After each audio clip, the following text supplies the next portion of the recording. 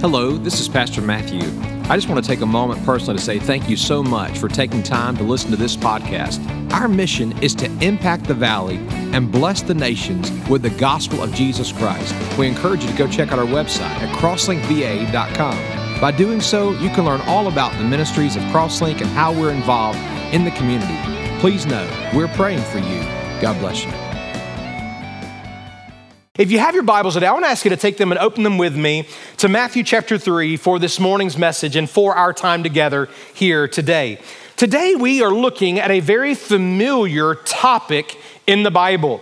If you know anything about the church or anything about Christianity, my guess is in some way, shape, or form, you likely associate it with the outward practice of baptism. In that context, baptism is a very familiar thing to most of us. At the same time, baptism can be, frankly, a very strange thing for many people. In fact, maybe you're here today, maybe you've never been around the church or been around a church at all. It's a bit odd. If this is your first Sunday, you come to Crosslink here today and you look in front of the building and you see this round thing that looks like a very weird, like sci-fi hot tub, it's a little weird, right? I mean, it's strange. What is this thing? What is it all about? And why is it even important? There's a lot of strangeness about it. There's also a lot of confusion about baptism. Sometimes because of our traditions, because of the way in which we were raised, because of our personal preferences, or the many ways that we've seen it expressed or experienced, it brings a lot of questions and uncertainty. What is baptism? What does it mean? What is it all about? And why is it important for you today? The truth is, I love what God is doing at Crosslink Community Church. I love it. Listen, even if I wasn't the pastor, I love just being a part of this body of believers. I mean, it's an incredible thing. One of the things that I love about Crosslink is the great diversity in this body. The number of people groups, the number of different languages that are spoken, the various backgrounds that are represented. It is a beautiful thing as we come together unified in Christ. Even in the context of the church, many of us today at Crosslink have come from all sorts of different backgrounds, church backgrounds. Some of you grew up Presbyterian, or you grew up Pentecostal, you grew up Brethren, or Mennonite, or Methodist, or Catholic, or Baptist. We come from a great long list of diverse backgrounds. And then there are many of us here today, we're first-generation Christians. You're the first in your family to hear the gospel message of salvation by faith and by grace. You're the first to hear it, to respond, to believe, and to say yes to Jesus. And you literally are changing the entire forecast and future of your family because you're a first-generation follower of Jesus. Here in this one body, there's all this diversity. And as a result of that, baptism can be a very sensitive topic. Because of things that we've seen or the things that we've seen experienced or expressed along the way, it can be a place of a lot of friction. But I want to remind us today, when we come to every matter of life, what is important is not our background. You don't need an Alabama interpretation of baptism today. I'm just being blunt about it. You don't need my Pentecostal grandmother's interpretation about it. You don't need my Free Will Baptist father's interpretation about it. You don't need my personal interpretation. What we need together today is this. We need what God says about it. When it comes to every matter of our life, we should be living our life not based upon what our grandparents did, what I personally think, what the world says. No, we need to get back to this. What does God say about this in my life? What does he say about baptism? And here's the fact of the matter. The fact of the matter is God has told us everything we need to know in his inspired, inerrant, infallible book, the Word of God. This morning, as we look at Matthew chapter 3, I want to preach to you on the subject, biblical baptism. And we're going to talk about the topic of baptism. And here's why we call it biblical baptism. Because this is not one scripture. It's not one opinion or idea. All throughout, from the beginning of this example in Jesus' illustration through the rest of the New Testament, all throughout the Bible, we see a common theme, a common expression, a common message, and a common priority. What is biblical baptism? And my hope and prayer today is this. As we hear it, we will either be strengthened in our faith, or if we have not been biblically baptized, we will be pausing to examine, why not? Why have I not followed the Lord in this way? And my hope is that God will use that to lead us to further fellowship and obedience to him. Matthew chapter 3, if you'd stand to your feet for the reading of God's word. We're going to read all of the chapter here together this morning. The Bible says this. Now in those days, John the Baptist came preaching in the wilderness of Judea, saying, repent, for the kingdom of heaven is at hand. For this is the one referred to by Isaiah the prophet when he said, the voice of one crying in the wilderness, make ready the way of the Lord, make his paths straight. Now John himself had a garment of camel's hair and a leather belt around his waist, and his food was locusts and wild honey. Aren't you thankful that's not our diet today? Then Jerusalem was going out to him, and all Judea and all the district around the Jordan, and they were being, what's the word? Baptized by him in the Jordan River as they confessed their sins. But when he saw many of the Pharisees and Sadducees coming for baptism, he said to them, you brood of vipers, who warned you to flee from the wrath to come? Therefore bear fruit in keeping with repentance. And do not suppose that you can say to yourselves, hey, we have Abraham for our father. For I say to you that from these stones, God is able to raise up children to Abraham. Listen to the urgency of this statement. The axe is already laid at the root of the trees. Therefore, every tree that does not bear good fruit is cut down and thrown into the fire. But as for me, I, what's the word? Baptize you with water for repentance. But he who is coming after me is mightier than I, and I am not even fit to remove his sandals. And he will baptize you with the Holy Spirit and fire. His winnowing fork is in his hand. He'll thoroughly clear his threshing floor. He will gather his wheat into the barn, but he will burn up the chaff with unquenchable fire. Then Jesus arrived from Galilee at the Jordan, coming to John to be baptized by him. But John tried to prevent him, saying, no, Lord, I have need to be baptized by you, and do you come to me? And Jesus answering said to him, John, permit it at this time, for in this way it is fitting for us to fulfill all righteousness. So he permitted him. And after being baptized, Jesus came up immediately from the water, and behold, the heavens were opened, and he saw the Spirit of God descending as a dove and lighting on him. And behold, a voice out of the heavens said, this is my beloved Son, in whom I am well pleased. Let's pray together. Father, we thank you for this incredible passage of scripture, this incredible example that we have in Christ. The same pleasure that his obedience and submission to you brought in that moment, I pray that our life, our response, and our obedience would please you today as well. Have your way in us, I pray, in Jesus' name. Amen. God bless you. You may be seated this morning.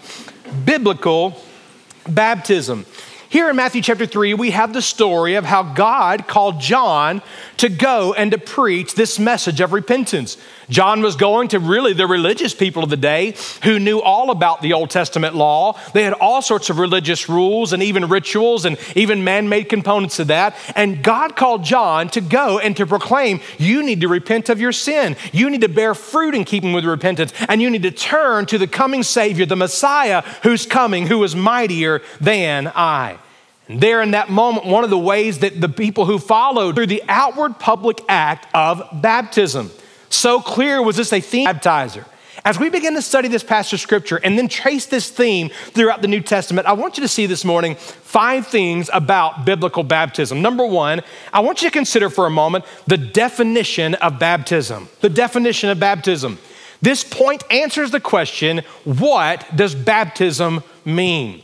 I'm reminded this morning loud and clear that words have definitions. And within the use of those words, there are actual factual meanings to the words that we choose. So, Pastor, I'm not so sure about that. Well, I want to encourage you to try a little experiment in your personal life this week. Over the next 24 hours, every text that you send, don't type out the text. Instead, use the voice app and send it every time without checking it. And then if you would come back next Sunday and let me know how many strange faces and response and questions you got, I'd love to hear all about it. Because the truth is, if you use that voice app, it's not 100% accurate. It's going to insert some words that you didn't actually mean. Even this morning, I was texting a group of pastors to say, hey guys, I love you. I am praying for you. I hope you have a great day. And then one of the pastors sent back a question. Why are you praying over me, as in P-R-E-Y-I-N-G? And I'm like, no, that's not what I meant. That is not what I meant. The fact is, words have definitions, and those words together have significant meaning. I remember several years ago, a gentleman who asked to meet with me. He and his wife had been attending the church for 2 or 3 times. He wanted to get together for a cup of coffee, and so we did. And as we were building a relationship, I just asked the simple question, well, how long have y'all been married? And he began to tell me about how they met and how they fell in love and how long they've been together and how happy they really were. But there was something about his expression and his answer that seemed a little lacking. And I said, so tell me, when did you get married? I just assumed he was married because he was older than me, the way he carried himself, the way they looked at each other. I assumed he was married. And he began to explain to me, well, actually, we never got married. I said, what do you mean? He said, well, I love her in his own expression. I make love to her and I'm committed to her. But I asked him, well, have you ever committed to her like with your words? Have you ever stood before a judge? Have you ever stood before a pastor? Have you ever made a covenant with God to say, listen, I'm going to love you till death do us part. I'm going to have and to hold from this day forward, for better, for worse, for richer, for poorer, sickness and in health, till death do us part. Have you ever made that commitment? He said, no, of course not. I was like, what? So you're telling me you're married based upon the fact that you feel married is what you're saying. Well, yeah, that's exactly right. That conversation was completely confusing. You know why? Because he had changed the definition of a word by his own sin and by his own hurts and his own past experiences. He tried to twist it, but guess what? God never gave him the authority or the right to change the meaning of the word. No matter how he felt about it. That didn't change how God saw his current living situation. The fact of the matter is words have definitions, and within those definitions there are meanings, and that is true, which brings us back to the word baptism. The word baptism in the Bible has a very clear, simple definition. The word literally means, according to Strong's Concordance, listen to this, it means to immerse, literally to dip under. It implies immersion in contrast, this is Strong's Concordance, in contrast to sprinkle. So emphatic is the definition of baptism by immersion, it literally means, in some translations, to sink. And it's often used to describe the sinking of a ship to the bottom of the ocean. Now, please understand, when we baptize you here, we don't let you sink to the bottom, okay? Just want you to know that.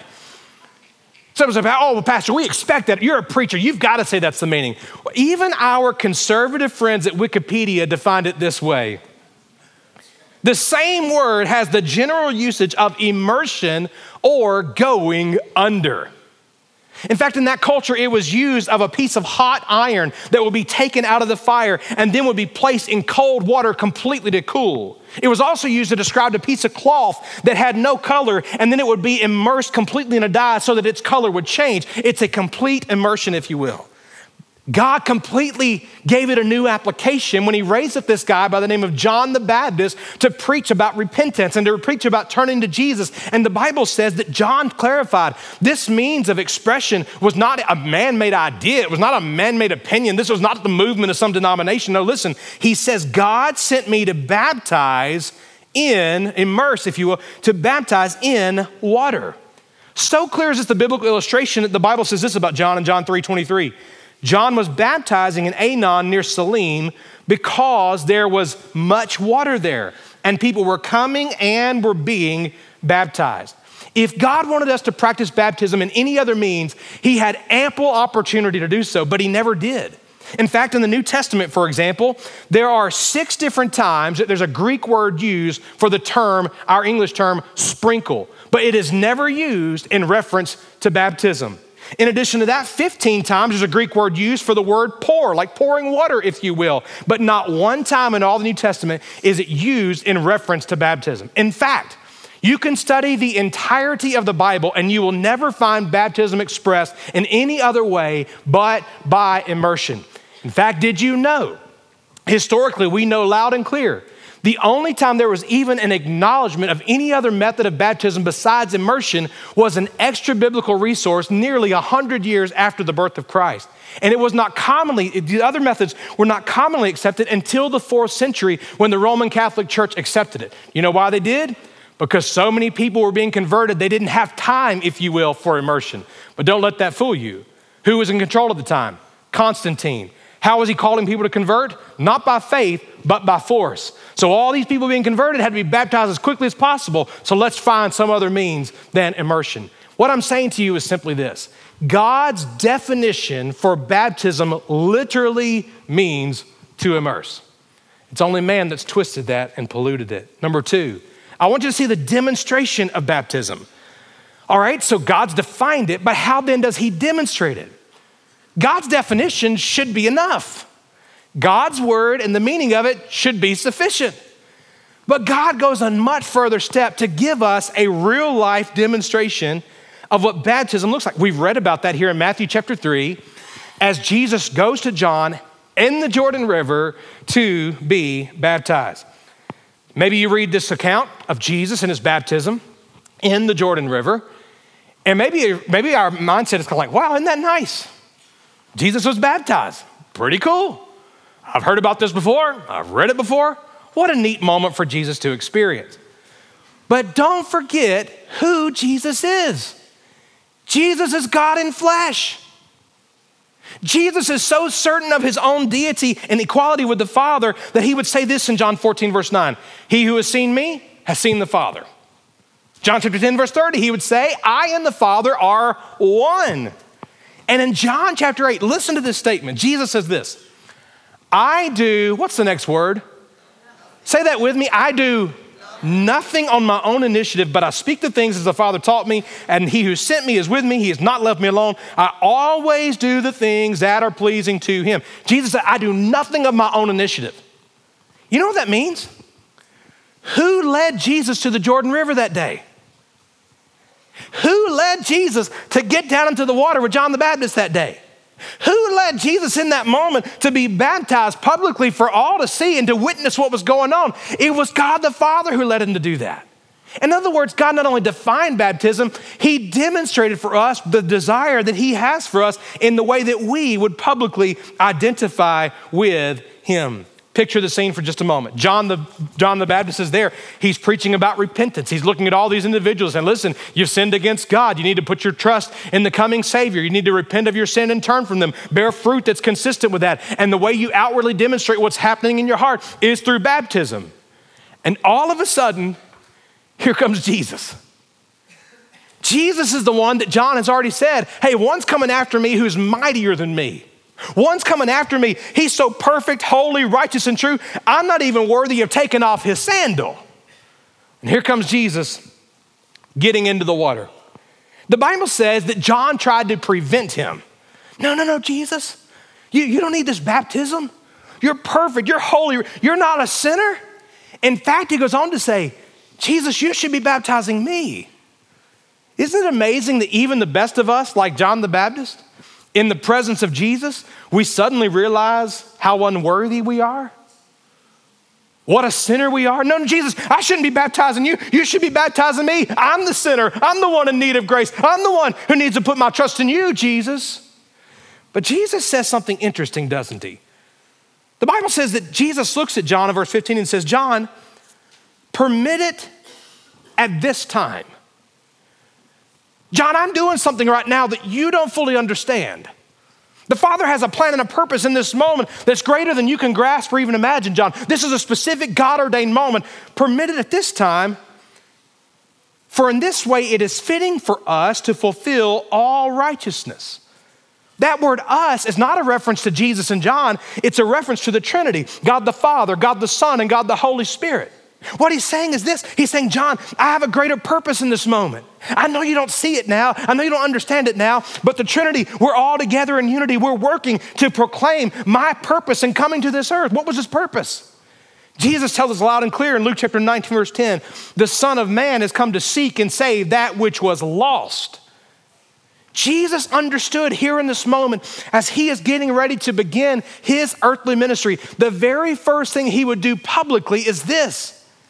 By going through a baptism for sinners, from the very beginning of his ministry, he is identifying with the very ones he came to save.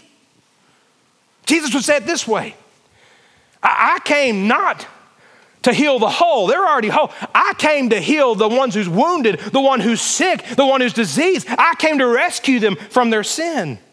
In other words, he was identifying with those who had no righteousness so that in him they could be righteous. Listen to this. John MacArthur says it this way.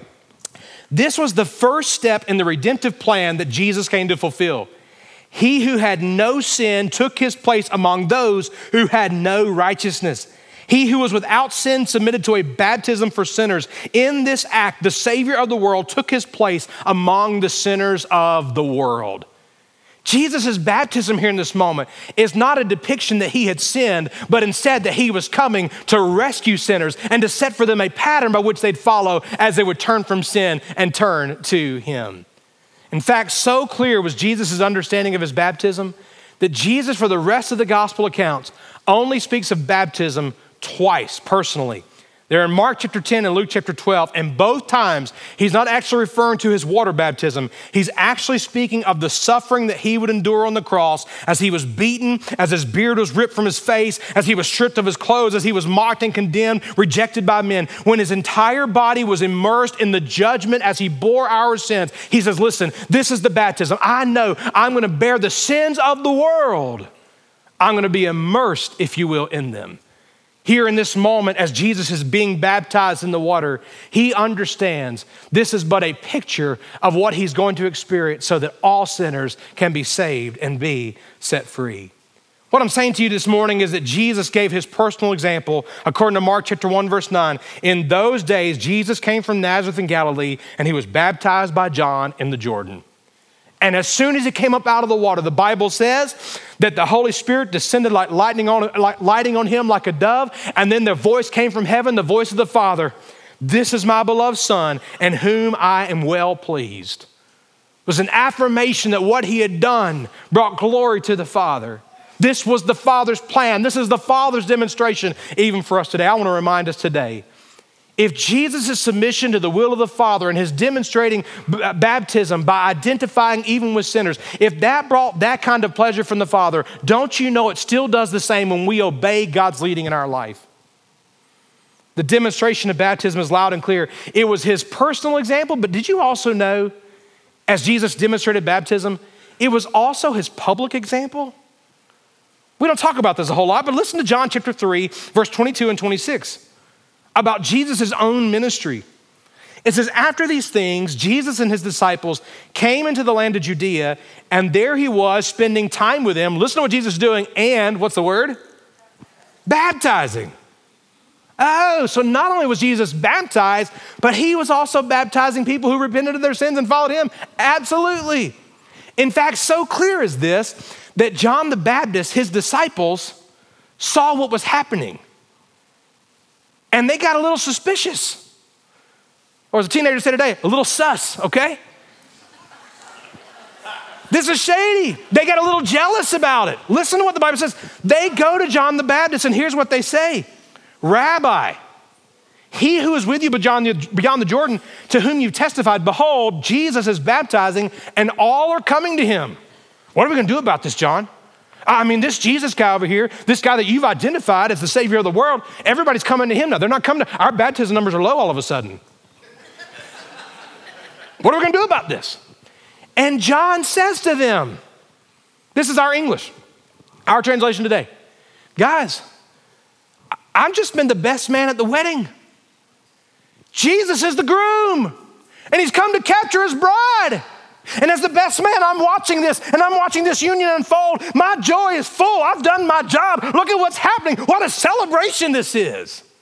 And it's in that context that John says at the end of John chapter 3, he must increase, but I must decrease.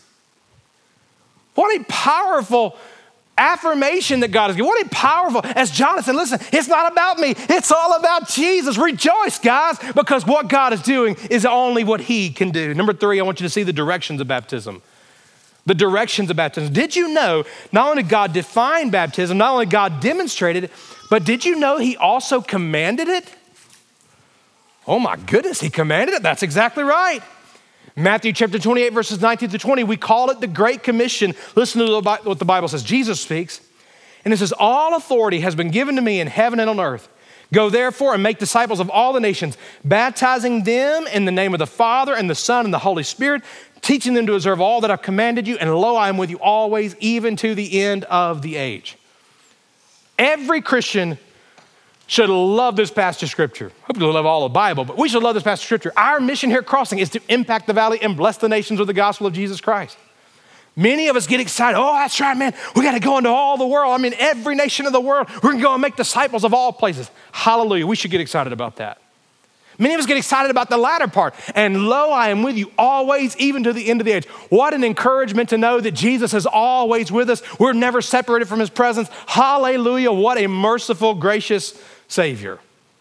But in the midst of the excitement, we often miss that little nugget, don't we?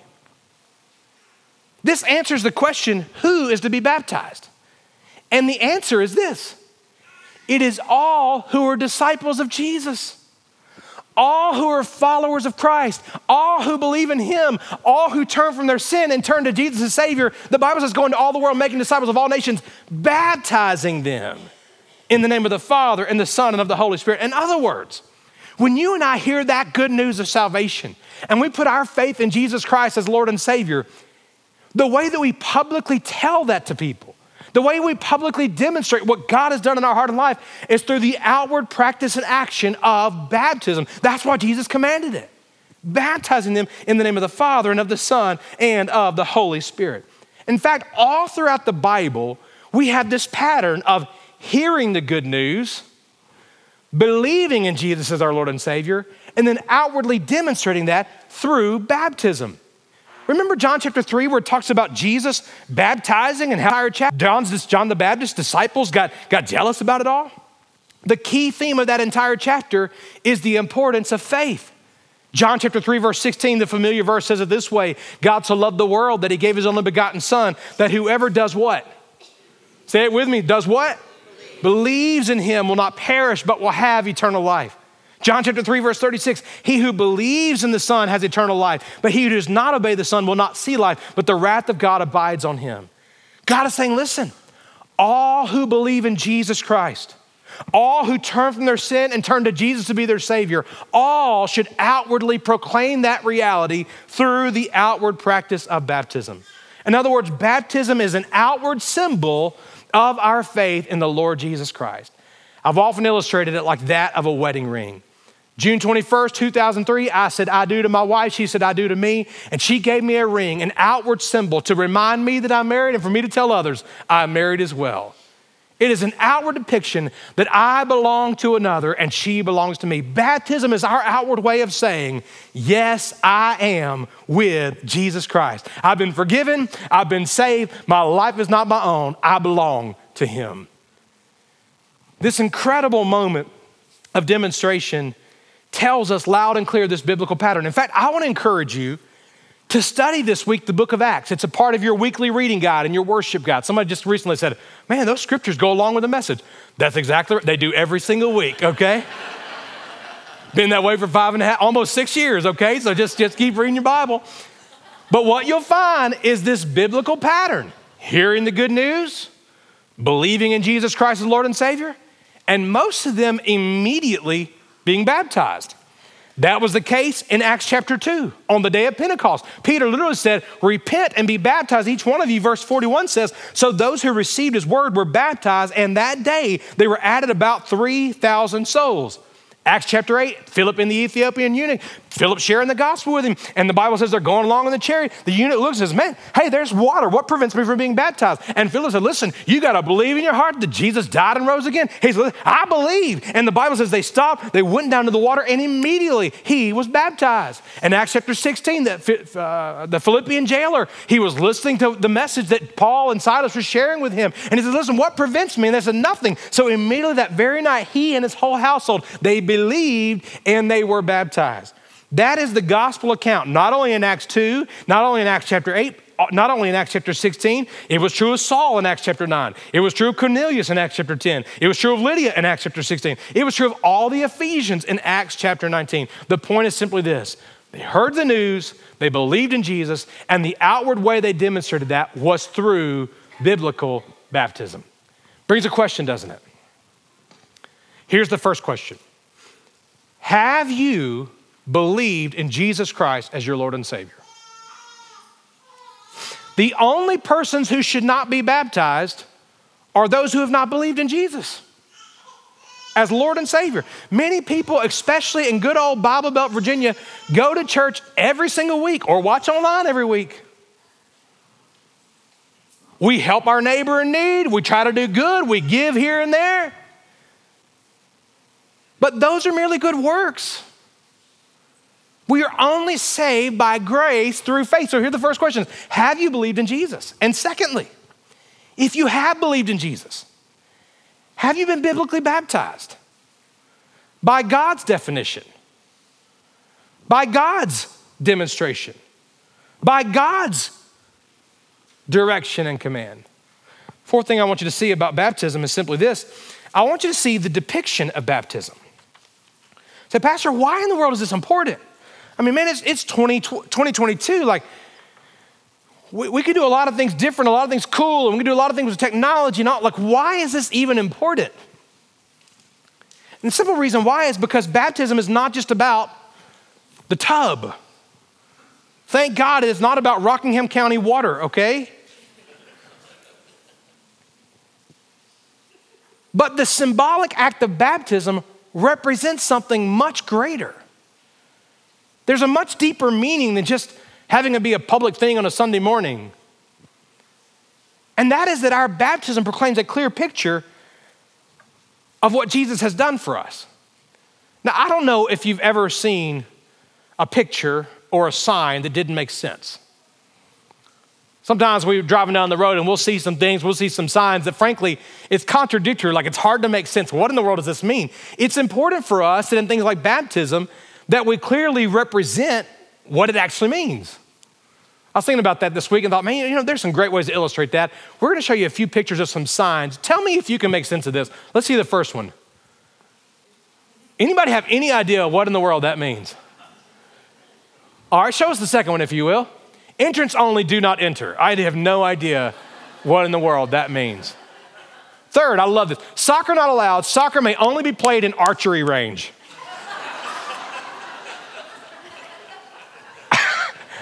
I've coached soccer a lot of years and, well, I'll just leave that as it is, okay? All right, and then the final, tables are for eating customers only. That is not my diet. That's not the way I read that. It's important that our signs clearly represent what they mean. What does baptism represent? It represents the death, burial, and resurrection of Jesus Christ. Romans chapter 6 says it this way. Do you not know that all of us who've been baptized into Christ Jesus have been baptized into his death? Therefore, we've been buried with him through baptism into death, so that as Christ was raised from the dead through the glory of the Father, we too might walk in newness of life. For if we have become united with him in the likeness of his death, certainly we shall also be in the likeness of his resurrection. In other words, the way we depict it should demonstrate the fact that Jesus died, Jesus buried, and Jesus rose again. That's exactly what happens when you practice baptism by immersion. Jesus, the Bible says, was lifted up on a cross where he was breathing his last and he cried out, "It is finished." He was giving his life for the sins of the world, but he didn't stay on that cross. They took his body off of the cross and they laid it into a tomb where his body lay for 3 days. And guess what we celebrated last Sunday and hopefully celebrate every single day? That on the third day, what did Jesus do? He rose again from the grave. That's why even baptism by immersion, when the person gets into the pool, we ask them, have you believed in Jesus as your Lord and Savior? And they say, yes, I have. And as they're standing before us, as we're getting ready to dunk them in the water, we say, buried in the likeness of his death. It's a picture of what Jesus did when he died and was buried. And when we bring them up out of the water, we say, raised to walk in the newness of life found in the resurrection. It is a depiction of what Jesus has done for us. Oh, but don't miss this. It's also a powerful picture that guess what? Just as Jesus died and was buried and rose again from the grave, today we have new life in him. That means for us today, the old me is dead. The old me is gone. Like Paul says in Galatians chapter 2, verse 20, I've been crucified with Christ. Nevertheless, I live. And the life I now live, I live by faith in the Son of God who loved me and gave himself up for me. Baptism water does not save you. The outward practice does not save you. The very moment you call upon Jesus to be your Lord and Savior, in that glorious moment you are saved. Baptism is just the outward sign to say, guess what? I'm not who I used to be. The old me is gone. I'm a new creation in Christ, living through the resurrection of Jesus. That's what it's a depiction of. We are not our own. We now belong to him. Which brings me to a final point. If you're still with me, would you say, all right. I want you to see the decision of baptism. We can talk about it till we're blue in the face. We could go through the rest of the book of Acts and take our time doing it. We could go through all of Paul's letters and take our time doing it. We could go through John's letters and we could take our time doing it. But here's the bottom line. God defined baptism. God demonstrated baptism. God gave directions and clear instructions about baptism. God even shows us what it depicts as we follow the Lord in baptism. But it all boils down to this one simple fact. It brings us all to a place of decision. Even John the Baptist here in Matthew chapter 3 was faced with a decision. He's trying to prevent Jesus from being baptized. Jesus says, no, you got to permit it at this time. God's doing something right now. I want you to know, John, there's a point here that's taking place that people need to know and see. And at Jesus' words and instruction, the Bible says that John permitted him. John made the choice to obey the words of Jesus, even though he didn't fully understand it at that moment. The fact of the matter is, every single person who has heard the gospel message and has believed then faces a decision. Do I keep my faith quiet or do I let it be known? Do I keep it hush hush and don't do anything publicly, just something in my heart and mind? Or do I demonstrate it publicly? Do I disobey God or do I obey God? Do I make my own way or do I follow the Lord's example? There's a decision to be made. At every single one of those passages of scripture in the book of Acts, they heard, many believed, and those who believed were then having a decision. Say yes to Jesus by obedience or reject and miss the opportunity to publicly demonstrate their faith in Christ. You know, it brings me to the point today of not being so much concerned about the book of Acts or Philip and the eunuch and Peter and the people being baptized on the day of Pentecost or even that moment with John the Baptist. Really, my biggest concern today is you. What is your decision? What is God calling you to do today? Have you accepted Jesus as your Lord and Savior or are you just playing church? If you've been saved, you've accepted Christ your Lord and Savior, have you taken that next step of obedience, publicly demonstrating your faith in Christ through baptism? What is God calling you to do today? My hope and prayer today is that we will wrestle with the question that is asked in Acts chapter 22. I find it very interesting. The last time the word baptism is used in that book of Acts, it is used in reference to a question and then it is followed up with a direct instruction. Listen to this, Acts 22, verse 16. Here's the question. Why do you delay? Here's the instruction. Get up and be, what's the next word? Baptized. You know, baptism is a very simple thing. It's been clearly defined. It's been clearly demonstrated. It is clearly directed, and it has a very clear message. What is not so clear is our decision. We complicate it, don't we? We let a lot of things get in the way. My hope and prayer today is that every single one of us know Christ is our Lord and Savior, and that we follow him and publicly say, yes, I am with Jesus. I belong to him.